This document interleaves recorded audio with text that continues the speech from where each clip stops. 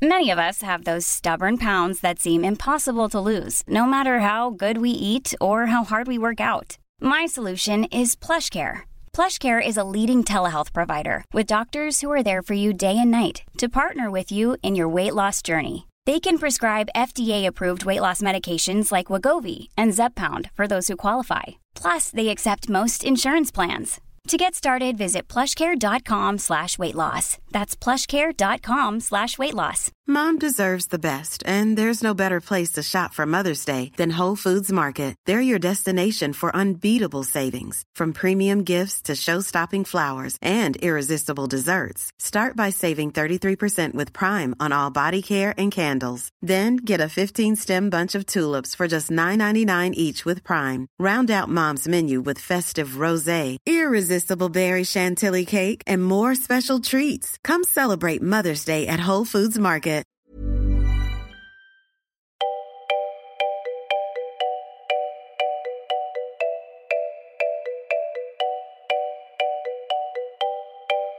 Det här är Mellan raderna med Gide och Öman, en podcast om läsning.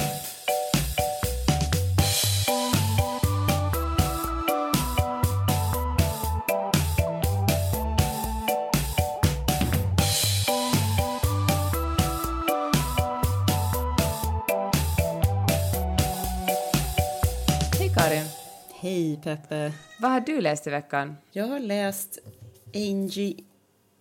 Angie Thomas, The Hate You Give. Och det heter den även på svenska. Ja, jag har faktiskt också den. Och vet du varför den heter det förresten? Nej. Det får man reda på i boken. Det är för att Tupac har en rad som han rappar, eller hans skiva och så vidare heter ju Thug Life. Och, det vet jag, lite hiphop-historiker faktiskt. Ja. Och det står för, det roliga är att bara som en parentes kan man säga att huvudpersonen betraktar ju Tupac-diggare, det är ju liksom gamlingar, det är ju hennes föräldrageneration, det vill säga du och jag i alla fall. Thug Life, det är ju liksom en akronym, det är ju förkortningen för The Hate You Give. Hur är det nu? Little Infants fucks them forever eller någonting så. Jag kommer inte exakt ihåg hur det slutar, men det här är i alla fall början på The Hate You Give. Jaha, det vill säga att man måste, den brottsliga banan börjar med att du inte får tillräckligt mycket kärlek som litet barn. Så hemskt, så sorgligt. Ja, och den handlar om polisskjutningar av svarta i USA. Känns ju minst sagt aktuellt. Ja, minst sagt. Och men asbra.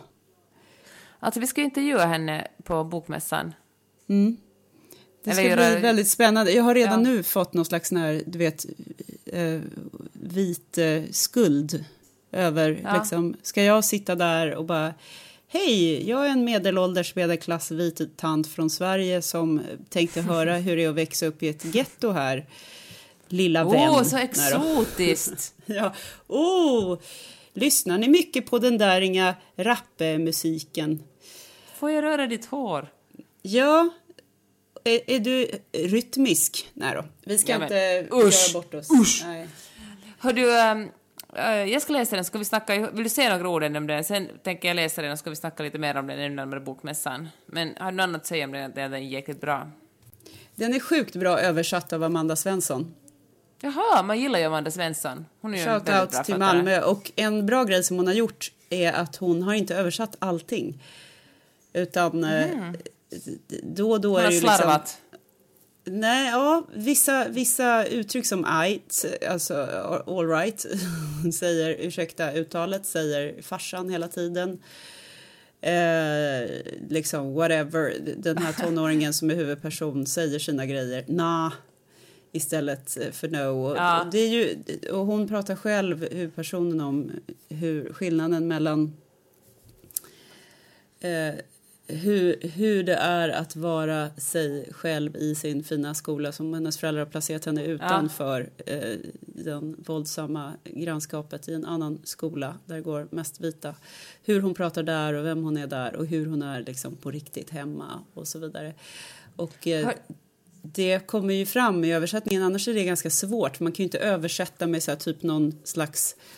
Det kan bli lite löjligt om man ska försöka gå in i någon slags förortssvenska. Ja. Vet du vad jag kommer att tänka på? När du modererar ett samtal med Ivy Lindqvist och Jens Lapidus på Crime Time Gotland. Och Lapidus berättar hur hans första roman hade blivit 2 år försenad. För den första översättaren hade översatt det till någon slags jätteunderlig 50-tals brittisk hamn. Tjena grabbar! Ja. Så som att tala på det var så här, chaps. Ja, just det. Det gick ju inte alls, nej, för fan. Men det är ju himla känsligt alltså att göra en snygg översättning från ett språk som är mer, alltså slang är ju mer kultur än egentligen språk. Det säger ju så otroligt mycket om en tid och en plats. Och att sen överföra det till ett annat språk måste ju vara praktiskt taget omöjligt. Så på så sätt har ju Amanda Svensson varit genialisk om hon hade kvar vissa typiska uttryck. Ja. Det finns mycket att säga om den här boken. Jag har ett sånt här okorrigerat recensionsexemplar i min hand. Och det står så här: citera inte utan att kolla med förlaget. Så vi får väl kanske vänta lite och prata mer om den. Men det var en befrielse också att inte läsa en spänningsroman faktiskt. Herregud, så jag var trött på deckare alltså. Ja, herregud. Det kändes verkligen som jag läste alla. Den här sommaren har jag läst alla deckare. Det går inte att ha läst alla deckare. För att det är liksom ett infinit nummer av... Det är liksom som en omöjlighet. Det är som kokböcker. Det är som sådana här matlagningsprogram om hur man bakar liksom. Det finns så jävla många så att det går inte att räkna. Men ändå finns det en publik för dem. Alltså det var ju fullt med folk på Crime Time som uppenbarligen hade läst deckarna som fanns där. Jag säger inte att alla hade läst alla, men många hade läst många, om vi säger så. Ja, det är ju väldigt roligt i och för sig. Jag, efter min lilla detox där med 500 sidor liksom realistiskt förortsdrama från USA så läste jag första kapitlet i Jerker Widborgs senaste roman som heter Sommaren syster.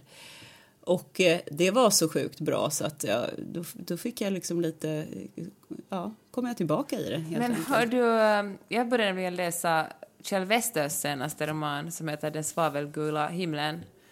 Och det kände jag också, jag läste bara 2 sidor och jag helt, herregud så det här är bra.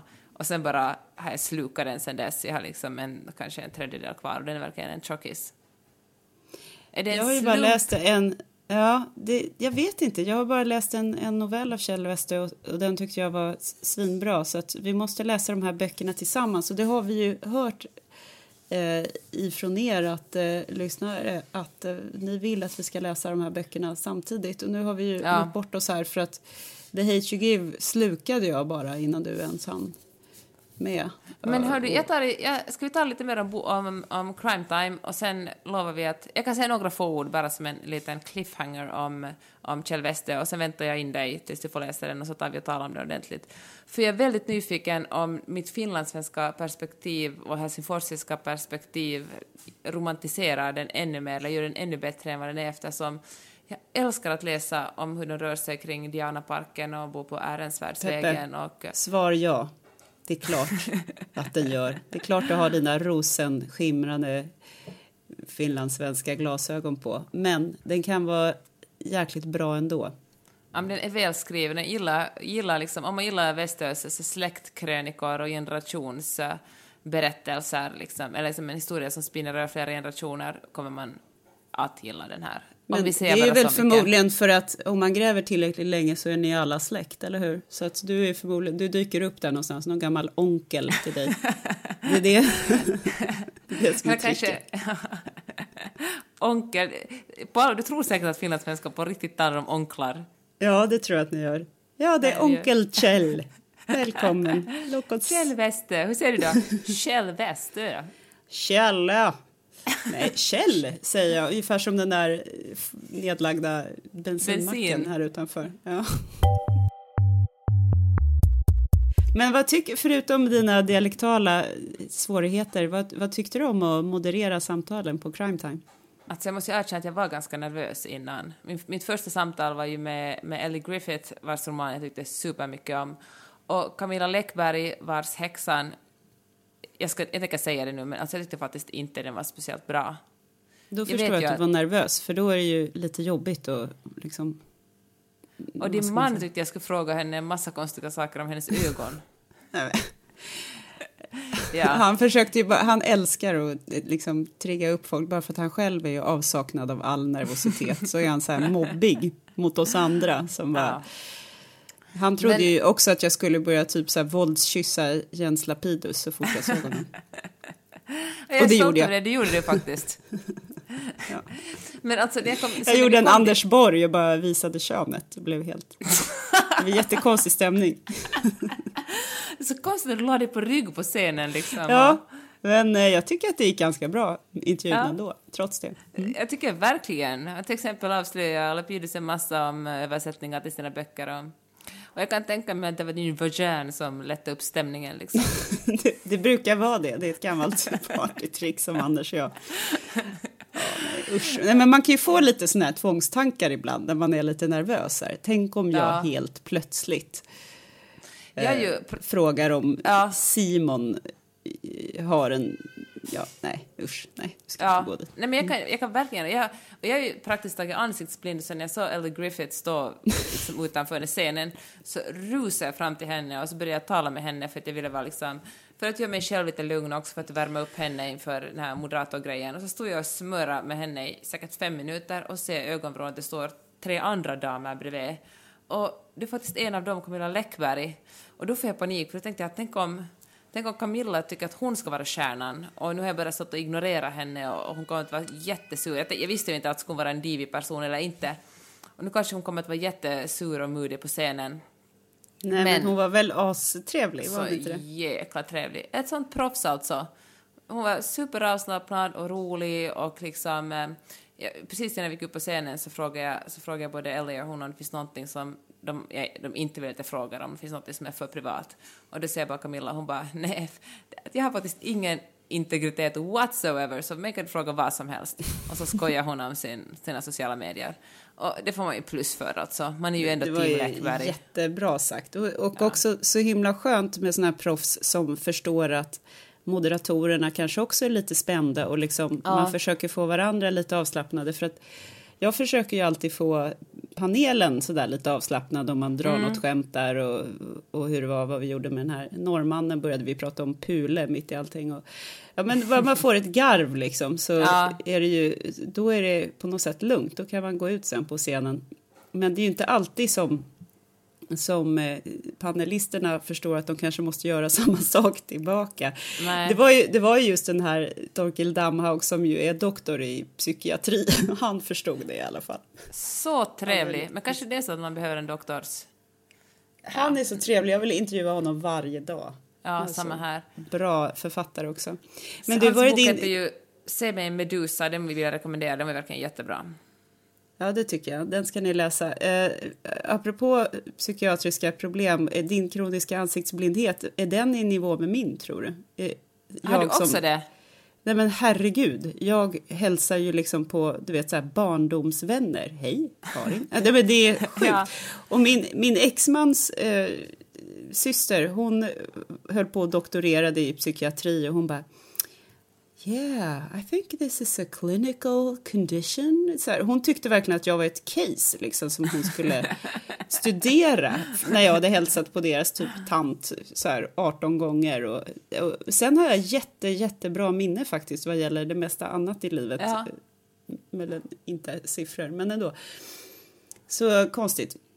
Men du sa ju också så här, ja men titta, där är ju Emma Donoghue som jag då skulle intervjua, eller om jag sa det, och du bara, ja, så kanske jag missuppfattade dig, eller om det var vi båda som var den ansiktsblinde som ledde den ansiktsblinde, men jag trodde i alla fall att du sa att där är också Jane Harper, varpå jag typ stormade fram till den här främmande människan och sa att det ska bli så trevligt att intervjua dig och Emma här. Vi ses om en kvart och bla bla bla. Och jag bara pratade på och till slut bara I'm not in the panel. Och då var det ju Ellie Griffiths som inte fattade vad jag höll på med överhuvudtaget. Det var en bra start. Hon var ett hästkvinna. Det måste man ju ge henne, Ellie Griffith. Sånt gillar vi ju. Alla författare som är hästkvinnor eller män får pluspoäng. Alltid. Får jag också säga att Emily Shepp, väldigt trevlig kvinna. Jag blev inkastad för att leda det samtalet i sista minuten. Och så jag hann läsa hennes bok. Men väldigt trevlig. Och så hon vann väl också någon slags publikpris. Bara för att alla älskar henne för att hon är så trevlig. Var det någon som var otrevlig? Nej, faktiskt inte. Låt mig tänka. Nej, om det fanns så vill jag inte säga det. Okej. Jag trodde att av någon anledning så trodde jag att John Ajvide Lindqvist skulle vara lite svår. Kanske för att alla hans såna här författarbilder är, du vet, i skuggorna, och han ser ju otroligt läskig och svår ut. Men han var ju världens raraste person. Ja. Så att om det låter som en så här tröttsam gulligullfest det här, så ja, det var faktiskt det. Och jag tror att det är det som är roligt, inte tröttsam då, men det var en otroligt bra stämning på Crime Time. Och det är klart att författarna kommer ju dit av en anledning. De ska sälja sina böcker och de vill träffa sina läsare, och alla är villigt inställda. Det finns ju ingen... Och vi moderatorer skulle ju aldrig komma på tanken att liksom försöka få någon författare att så här, kan du stå till svars för den här karaktärsskildringen som är oerhört sexistisk eller så. Sen kan det ju vara folk i publiken som ställer sådana frågor. Det får de ju lov att göra. Ja, det var faktiskt en fråga när vi drog ett seminarium tillsammans. Och då var det en person i publiken som frågade, vem fick den frågan? Det var faktiskt Torkild Damhaug som fick den. Varför är alla dina manliga karaktärer sexister? Ja, hon sa så här, var det medvetet eller omedvetet som alla dina manliga huvudpersoner är ärkesvin? Ja, just det. Ja. Men tack för den frågan som verkligen förde diskursen framåt. Ja. Konstigt. Och jag pratade med någon av de andra författarna om det här, och de sa att det är alltid någon som istället för att ställa en fråga så vill de vill liksom bara göra en utläggning. Men min erfarenhet är faktiskt vanligtvis att det har vi ju en dam faktiskt, eller en riktig dam skådespelare ställt en sån fråga. Vi säger det var en dam som hette Ove. Men alltså vanligtvis är det ju gubbar i publiken som låtsas ha en fråga när de egentligen bara vill berätta om någonting de vet. Ja, just det. Eller någonting de har gjort. Ja. Men hörde, jag har en spaning kring när du sa om John Ajvide Lindqvist att han ser så sträng ut på sina fattarbilder. Under de här seminarierna var det ju jättestora fattarbilder från förlagens hemsidor vanligtvis ovanför liksom panelerna, och ofta är författarna jäkligt stylade. Och jag vill säga så här att den enda som så exakt ut som sin författarbild är ju Jens Lapidus. Ja, men han är ju också en klass för sig, verkar som. Han är ju fastän med i reklamfilmer numera här i Sverige. Jaha, för vad då? Dressman? Det är oklart eftersom jag bara stirrar på honom, så att jag uppfattar inte vad det är för produkt. Jag tror, kan det vara ett resebolag eller möjligtvis typ någon sån här wifi? Kan det vara sex? Ja, kanske det. Nej, men hör du, ja, de var ju väldigt författarport. Det är liksom orättvist att man är ju väldigt stylad och fin på sina författarport. Och nu säger jag inte att författarna inte ska vara fina i sofforna, det var de faktiskt också. Ja, det var de, verkligen. Och Tove Alsterdal, supertrevlig. Ja, säg, förlåt. Ja, och hon var fantastisk och proffsig, och hon var ju moderator själv, så hon vet ju liksom lite hur man behöver leverera. Men de två som jag blev mest kära i det var ju Anna Jansson och Marianne Cedervall. Jag var faktiskt med när du drog. Det var ett seminarium som handlade om deckare som utspelar sig på Gotland. Just det, och det var jag och Per Schlingman som pratade med dem. Och Marie Ljungstedt, måste jag säga. Just det. Men de här damerna, om man får säga damerna, de är ju, alltså, åtminstone Anna är väl inte kanske jättemycket äldre än jag, men de har sån jäkla pondus. Det är något så häftigt, och måste jag säga, det är en jämställd känsla att det är de här äldre damerna som på något sätt äger i stora delar av deckarvärlden. Jo, och de är så otroligt bjussiga med sina tips och sina historier och liksom stöd till kanske folk som vill skriva en bok eller... Just det. Alltså, älskade dem så mycket. Men... Jag vill nu, då kanske de tycker att jag är en stalker, men jag vill liksom bara mejla dem och fråga om vi kan äta lunch. Men gör det! Kan inte vi upprepa några av skrivtipsen? För efter alla mina seminarier så då började faktiskt författarna att ge sina bästa skrivtips. Och då var det allt från Läckberg, är en superanal med att verkligen skriva ett visst antal tecken varje dag, eller ett visst antal sidor med 1,5 mellanrum. Medan andra sa, till exempel Jane Harper som skrev den här Hetta, som blev en supersuccé. Hon är ju den här australiensiska debutanten. Hon sa att för henne funkar det inte att säga att hon bara skriva en sida eller ett visst antal sidor och ett visst antal tecken, så det bara skriver hon skräp och så måste hon ändå redigera bort nästan allting. Så hon skriver i scener. Hon bestämmer sig för att den här boken kommer att ha ett visst antal scener, och så bara skriver hon, den bestämmer sig för att skriva 1 scen per dag eller 2 scener per dag ifall det är korta scener.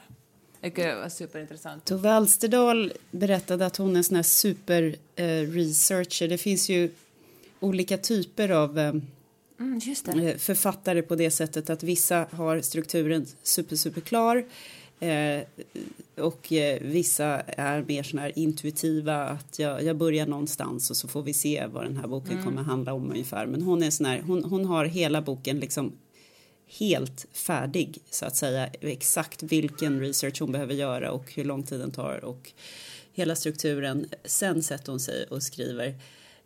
Sen har vi Anna Jansson, hon sa att jag måste vara förbannad på någonting. Det är ofta så jag börjar skriva, så jag börjar med en känsla liksom. I den här senaste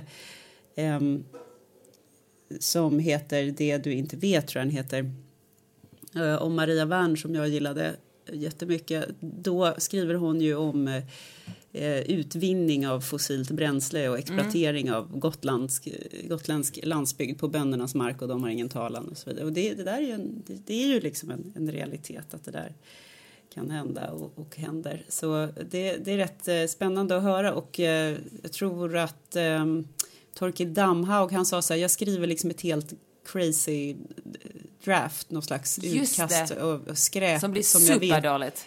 Som är superdåligt och som typ ingen stackars människa någonsin ska få se. Det gör han liksom först. och sen så redigerar han det till en bok. Ja, just det. Och sen så Mikko Porvali vill jag säga. Ja, berätta. Den finska deckarförfattaren Mikko Porvali, han sa så här: don't be drunk. Jag älskar det. Det är liksom bara kort och koncist och ja. Men han sa faktiskt att det finns en så här romantiserad bild av åtminstone i Finland, av hur författare jobbar, och det är att de sitter med en stor whisky bredvid sig. Så det är som när du spelar din podcast och så sitter man och smuttar på 1 och 2 hur många som helst whisky, och det blir inte bra om man är full, säger han. Nej, men podcast brukar bli bättre om man dricker lite whisky. Inte om man är full, det har jag aldrig gjort. Men jag brukar ju ha en whisky. Nu hann jag inte med det idag, jag är lite sur över det. Men det är något visst med de här ritualerna. Det kanske snarare är det, att man har någonting. Vissa har ju liksom en speciell kaffekopp och 2 rutor mörk choklad, hade jag en skrivarlärare som sa att det där hade hon alltid liksom framme. Och du sa att du hade tjuvlyssnat på någon, eller? Jo, jag tjuvlyssnade på Jens Lapidus och John Ajvide Lindqvist när de pratade om, nu är det ju där 2 supersuccéförfattare så att de har ju lite resurser, men så här, men jag sitter på Kuba och skriver. Jaha, Kuba, fan vad härligt. Ja, vi funderar på att dra till Mallis ett år, hela familjen, så att Ja, men hur är det? Ja, men du vet, det är jävligt varmt, man sitter och svettas mycket och sådär, men ingen kommer ju hälsa på för det är så långt bort, så här, säger Ivy det, och Lapidus bara, nej, det är klart, det är ju nackdelen med Mallis, men å andra sidan, du vet, så här, fasen var härligt när man har nått så långt i sitt författarskap så man kan bara, men... Ryan Reynolds here from Mint Mobile. With the price of just about everything going up during inflation, we thought we'd bring our prices down. So to help us, we brought in a reverse auctioneer, which is apparently a thing. Mint Mobile Unlimited Premium Wireless. How to get 30, 30, bit to get 30, bit to get 20, 20, 20, bit to get 20, 20, bit to get 15, 15, 15, 15, just $15 a month? Sold! Give it a try at mintmobile.com/switch. $45 up front for 3 months plus taxes and fees. Promo rate for new customers for limited time. Unlimited more than 40 gigabytes per month. Slows full terms at mintmobile.com. I'm Sandra, and I'm just the professional your small business was looking for. But you didn't hire me because you didn't use LinkedIn Jobs. LinkedIn has professionals you can't find anywhere else, including those who aren't actively looking for a new job, but might be open to the perfect role, like me. In a given month, over 70% of LinkedIn users don't visit other leading job sites. So if you're not looking on LinkedIn, you'll miss out on great candidates like Sandra. Start hiring professionals like a professional. Post your free job on linkedin.com/people today. There's never been a faster or easier way to start your weight loss journey than with PlushCare. PlushCare accepts most insurance plans and gives you online access to board-certified physicians who can prescribe FDA-approved weight loss medications like Wegovy and Zepbound for those who qualify. Take charge of your health and speak with a board-certified physician about a weight loss plan that's right for you. Get started today at plushcare.com/weightloss. That's plushcare.com/weightloss. plushcare.com/weightloss. Du Peppe, ska vi köra Miami eller Puerto Rico tycker jag, så kan man surfa men lite. Alltså, och det är ju inte bara dum, alltså jag menar Marie Ljungstedt satt på länge på Kanarieöarna och skrev, Jenny Rongeby åkte till, hon jobbar på Malta nu för tiden, alltså man behöver inte vara, eller tydligen, alltså de säljer så bra att de verkligen kan emigrera. Jag har kommit på att det bästa stället för mig är Öland, mina svärföräldrars sommarställe. Därför att då är det alltid någon som är benägen att cykla iväg med mina barn och bada med dem. Och då plötsligt har man ioner av tid. Hör du, man blir ju väldigt inspirerad för att själv skriva där på Crime Time Gotland. Eller så känner jag faktiskt också på bokmässan, så fort man umgås med människor som skriver böcker och människor som är intresserade av att läsa får man ju lust att skriva själv. Verkligen, det har varit nästan det roligaste med hela Crime Time-uppdraget, att träffa så många olika typer av författare som skriver på olika sätt och med olika personligheter och känna att herregud, kan de så kan jag. Lite så. Ja, fast det är farligt att tänka så, för att det betyder inte alls att man nödvändigtvis kan det. Det är en bra inspirationskälla, men bara för att någon annan har gjort det betyder det ju inte nödvändigtvis att man är bättre själv. Men är inte det som en universalregel? Signatur finländaren kommenterar. Signatur finländare som också har skrivit 5 böcker. Är inte det här en universalregel, Peppe, att innan man gör någonting så måste man typ låtsas att man kan det? Så har jag gjort i alla mina jobb. Ja, det har ju gått jäkligt bra. Det var någon annan som sa förresten exakt samma sak. Vem var det? Alldeles nyligen som jag snackade med som sa, det är min kompis Karin som är jätteframgångsrik i Dubai i advokat. Alltså advokat i Dubai. Och hon sa, ingen aning, jag har bara läst, det är bara superakademiskt att liksom, det är bara, vi läser bara teorin, vi läser juridik, nu håller hon på att köpa liksom miljardföretag och sälja dem vidare. Hon bara, jag brukar googla ungefär, hur ser ett kontrakt ut i USA? Och och sen säljer och köper hon företag. Ja, men det är så jäkla coolt att hon säger det också, att hon har den prestigelösheten, att hon liksom... Jag är helt säker på att det är massa upphöjda författare som får typ någon slags skrivkramp och sen så kanske de googlar så här story structure och så får de en enkel dramaturgisk kurva och det kanske lossnar. Och det sa ju faktiskt Mats Strandberg, att var inte rädda för att låna och kopiera och härma. Det är så all stor konst är liksom en kopia. Jag älskar att folk vågar säga det. Sen vet jag att det finns något gammalt, jag hörde faktiskt det här häromdagen också. Det var den där vidriga Anthony Scaramucci, han som jobbade inte så himla länge som kommunikationschef i Vita huset. Han citerade någon sån här, du vet, legendarisk baseball- eller fotbolltränare och var så här, du ska gå in i jobbet som att du redan har gjort jobbet. Ja, eller som du redan haft det. Så det är ju en gammal klyscha liksom, såklart. Men det ligger nog, jag vill inte ge någon credit till Scaramucci, för det förde ju inte honom, det gick ju inte så bra för honom. Men jag tror ändå att låtsas att du har en god självkänsla tills du har det. Lite så, fake it till you make it. Ja, kanske det faktiskt, annars kommer man kanske aldrig för sig att börja ens, om man bara går och tänker på hur usel man är. Ja, och det kanske är tricket med den här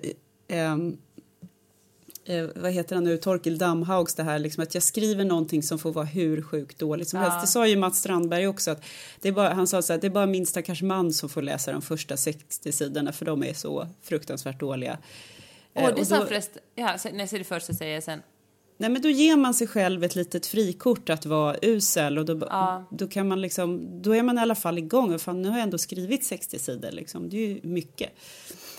Nu också Mats Strandbergs man en skrivande person. Han har väl kommit ut med sin debutroman alldeles i dagarna. Just det, vad heter han? Han heter Johan. Hans roman heter i alla fall Down Under och handlar om en ung man i Australien. Ja, verkligen en supertrevlig person. Jag ser fram emot att läsa hans bok. Men det sa faktiskt Johan E.H.N. heter han. Just det, bra att du kollar på det, tack. Men du sa och det handlar om en ung man i Nya Zeeland, förlåt.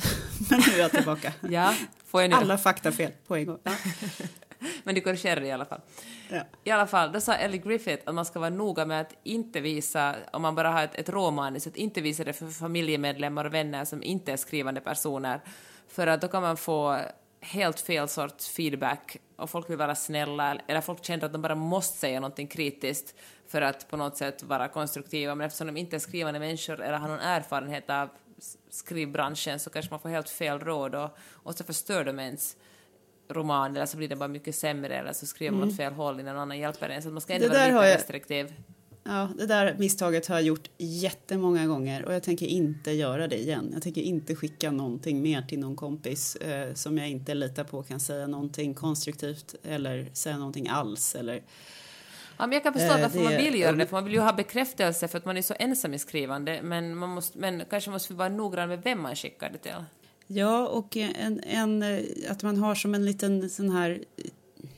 Skrivargrupper är ju bra på så vis, för då är alla lika utsatta. Vi läser varandras grejer, och de gånger jag gått såna här skrivkurser så har jag ju fått en del kritik som har varit jättebra och konstruktiv, och en del som jag kanske har tyckt, men whatever. Men det spelar ingen roll, därför att det är ändå en vänlig, det är liksom alla vill väl. Ingen vill vara där assholet som bara, det där karaktären är ju bara... kan ju inte säga så om det här är 1952. Alltså det är inte sånt som är viktigt när man har det där alldeles nyfödda rosenskimrande lilla spädbarnet som man liksom håller fram till alla. Då är det ingen som ska säga, är inte ögonen lite olika stora på den här bebisen? Nej. Går inte. Okej, jag tycker faktiskt lite bättre om mina egna barn än jag tycker om mina manus, men du förstår liknelsen. Jag förstår vad du menar. Jag tycker det är svårt det där, för sen också när man är färdig med en text så ger man den ifrån sig, och så är det inte längre ens egen, och det är då som folk kommer att liksom känna sig ha rätt att kritisera den. Då borde det visserligen vara då har man ju gett ifrån sig det, är en annan sak än att visa den för någon under själva processen. Men jag tycker det är extremt utlämnande att någon annan, eller en massa främlingar ska läsa ens texter. Det är liksom... Jag undrar om man någonsin vänjer sig vid det. Ja, det har säkert Camilla Läckberg gjort, men jag tycker att det är svårt.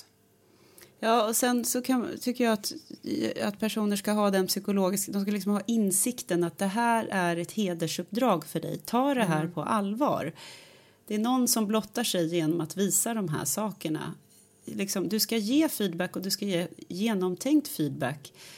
För att det är ju nästan ännu värre med folk som bara, men jag har inte hunnit läsa, eller jag läste det lite snabbt och har inte så mycket att säga. Nähä. Ja, okej. säg då hellre så här, men tack, men jag har inte riktigt tid, jag kommer inte ge någon bra feedback, jag är nog inte rätt person liksom. Ja, jag tycker det är svårt. Jag har tänkt så att mina manliga vänner säger aldrig någonting i mina böcker. Eller en jättenära vän, det första när jag kom ut med Vackra människor, sa han så här, det fanns jättemånga tryckfel, eller det var jättemånga slarvfel i den här. Och det var det enda han sa alltså? Ja, det var verkligen det enda han sa.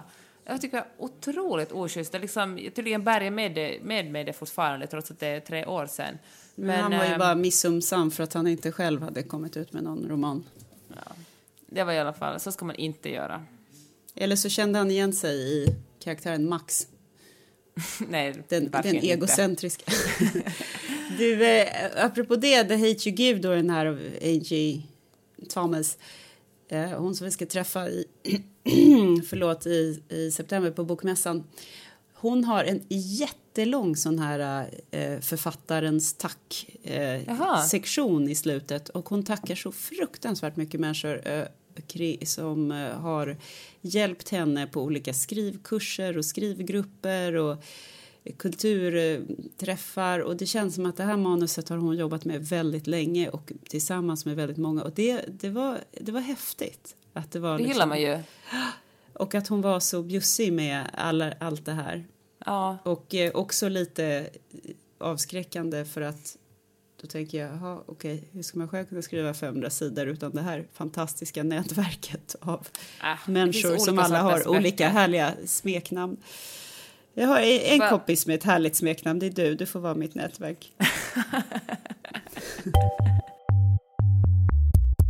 Nej, men jag tänkte på att vi har ju både sett den här filmen som handlar om en flicka som har anorexi, och filmen heter To the Bone, finns på Netflix. Det var en Netflix originalserie.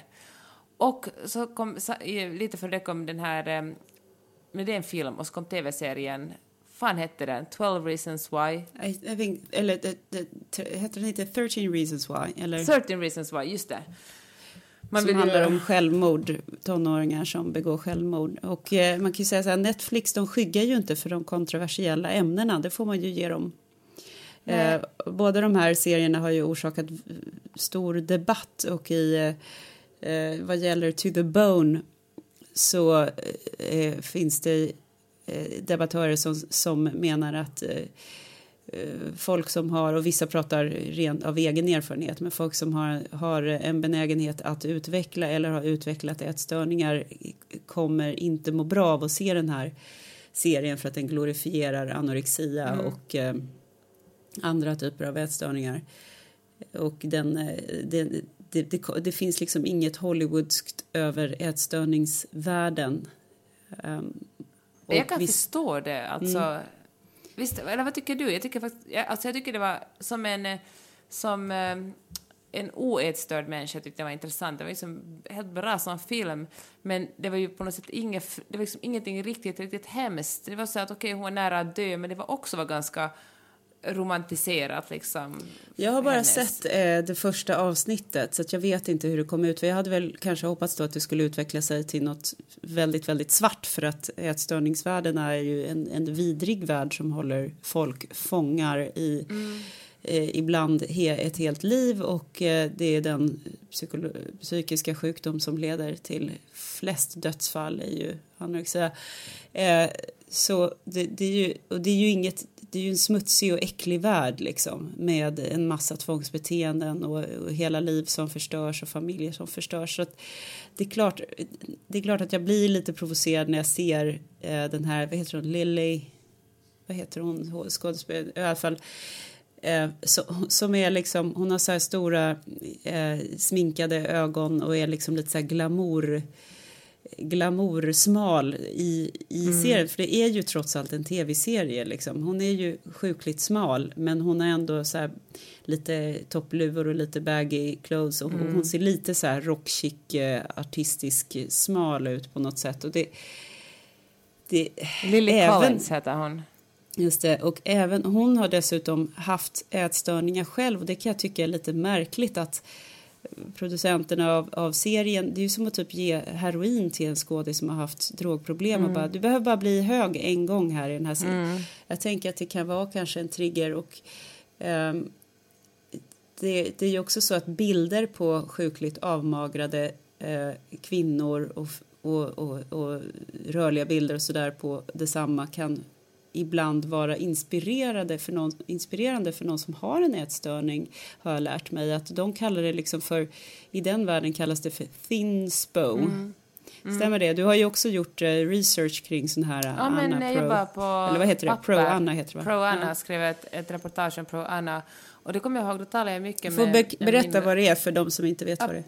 Pro Anna är alltså folk som hetsar varandra. Alltså säger att anorexia inte är en sjukdom utan att det är något som man har valt. Och, man liksom, och det är forum där man liksom peppar varandra att inte äta och ge komplimanger åt varandras smala kroppar. Och ger en massa tips på hur man avstår mat, hur man står ut med hunger, hur man döljer att man kräks om man vill kräkas och så vidare.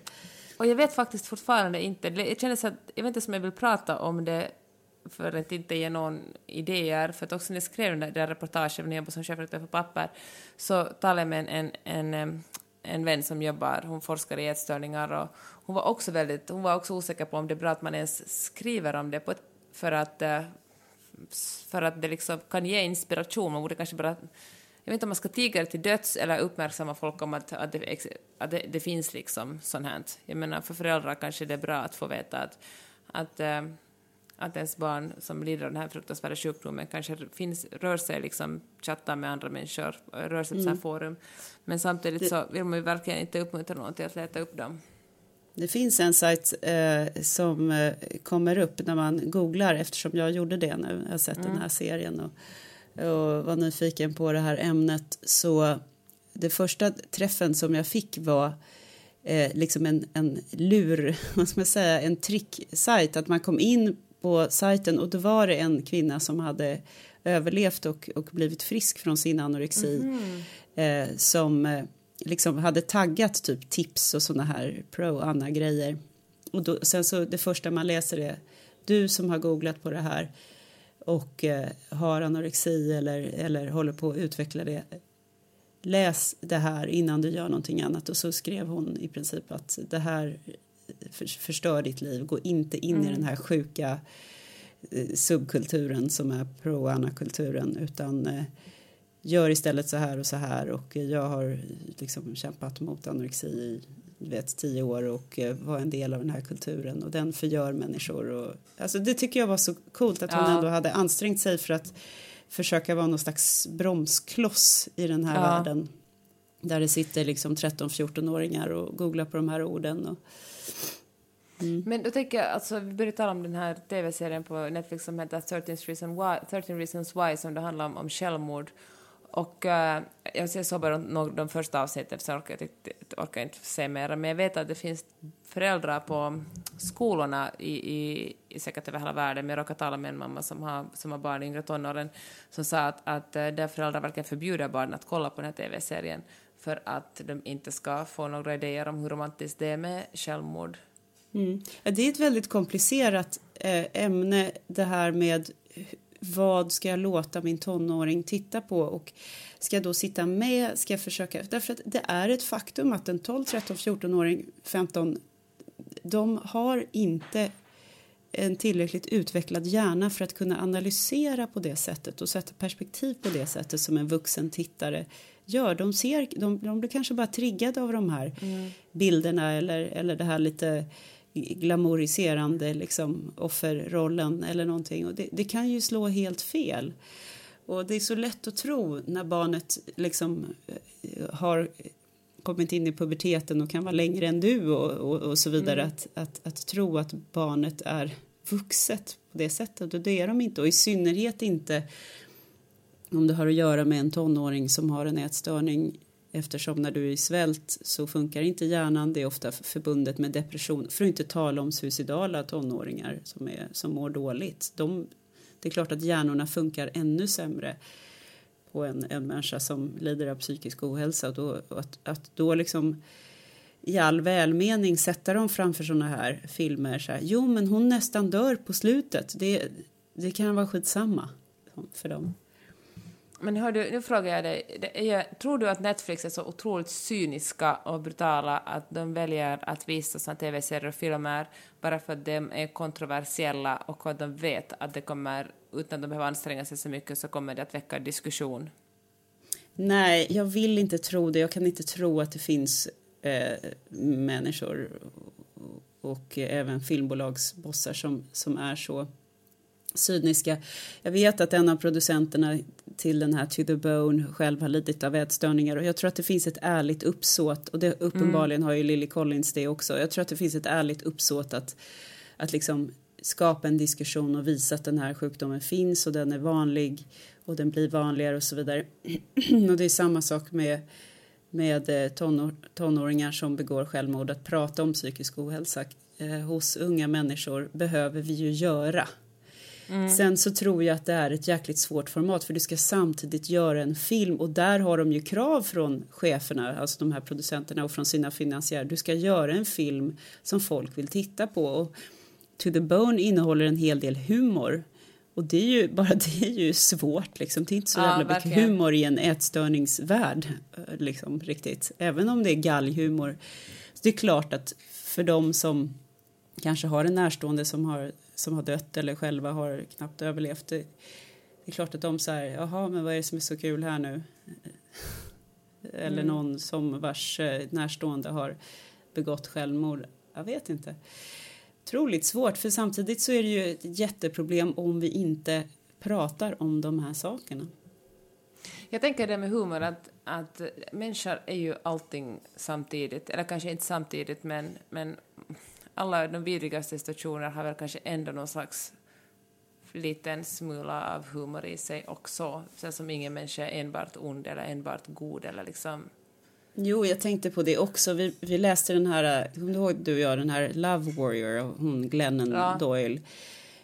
Och den handlar ju mycket om ätstörningar och den här bulimin som hon hade, och hon gömde sina spyor i olika hinkar under sängen. Och hon lyckades ju, i och med att hon pratade om sig själv, så lyckades hon ju med en del såna här dråpliga situationer som var hjärtskärande men också roliga på ett sätt. Och det funkar ju. Alltså, det finns ju en kraft i humor också. Men det kanske är svårare när det sker på film av människor som liksom är snygga och man vet att de är välbetalda skådespelare. Det kanske är svårt om man själv är nere i skiten på något sätt. Var vi klara för den här gången? Ja, vad ska du läsa nästa vecka då? Jag ska läsa The Hate to Give, för att jag känner mig otroligt nyfiken på att diskutera det med den. Vi flyger ut till LA på torsdagen, så jag tänker att jag har en så här romantiserad bild av hur jag tittar på lite film och läser lite bok och sippar på ett glas vin under de 11 timmar. Lyssna på lite Tupac. Ja, men exakt. I praktiken reser jag med en 10 månaders baby, så det kommer ju mest av allt att vara hemskt. Men det ska jag läsa i alla fall. Jag ska läsa en bok som heter När reglerna slutat gälla av Ariel Levy. Ariel Levy är stjärnreporter på The New Yorker, bor tillsammans med sin hustru på Manhattan och lever ett liv med middagar, resor och passion för skrivandet. När hon åker på en reportageresa till Mongoliet är hon gravid i 5:e månaden. Gift och ekonomiskt jag läste om den. En månad senare har hon inget av det kvar. I denna smärtsamma, mörka och humoristiska står det här faktiskt, memoar rannsakar Ariel Levy med drabbande uppriktighet om händelser som format henne. Vet du, jag var precis på väg att beställa den innan vi åkte till Stockholm i våras. Men så verkar den ändå så brutal, så jag höll mig från att göra det. Jag borde ha gjort det. Jag känner att jag är inne på någon slags brutal läsning här. Och det är dessutom både Lena Dunham och David Sedaris som har skrivit de här citaten på omslaget. De där författarhyllningarna. Så att då blir det ju instant. Ja, fan, kanske jag tar och beställer den när jag kommer hem. Ja, fasen. Du, lycka till med hemresan till LA. Vi hörs nästa vecka. Det gör vi. Och tack alla som har lyssnat också den här veckan. Magiskt att ni fortfarande hänger med oss här på den här podcasten. Som vanligt får ni supergärna höra av er på Instagram, i vår Facebookgrupp, eller bara mejla oss på mellanraderna-podden gmail.com. Och så blir vi extra glada om ni går in på iTunes och ger oss en recension och några stjärnor, för då, om vi har tur, lyfter algoritmen oss uppåt så att det finns fler människor som bara snubblar över den här podden. Och en sak till, mejla gärna in boktips. Vi får in boktips från er lyssnare då och då, och de vill vi gärna läsa upp i podden till alla andra också. Men mejla i så fall författarens namn, titeln och en kort rad till varför ni rekommenderar just den boken. Det är superroligt. Puss och kram, hej då! Puss och kram, hej! Du har lyssnat på Mellan raderna med Gide och Öman. En podcast om läsning med programledarna Karin Gide och Jeanette Öman. Glöm inte att du kan mejla dem på mellanraderna@gmail.com.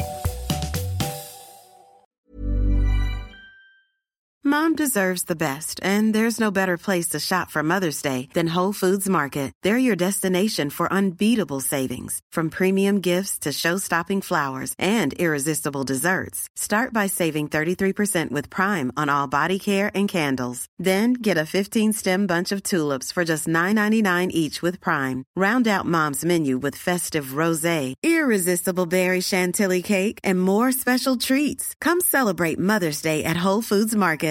Imagine the softest sheets you've ever felt. Now imagine them getting even softer over time. That's what you'll feel with Boll & Branch's organic cotton sheets. In a recent customer survey, 96% replied that Boll & Branch sheets get softer with every wash. Start getting your best night's sleep in these sheets that get softer and softer for years to come. Try their sheets with a 30-night guarantee. Plus, get 15% off your first order at bollandbranch.com. Code BUTTERY. Exclusions apply. See site for details.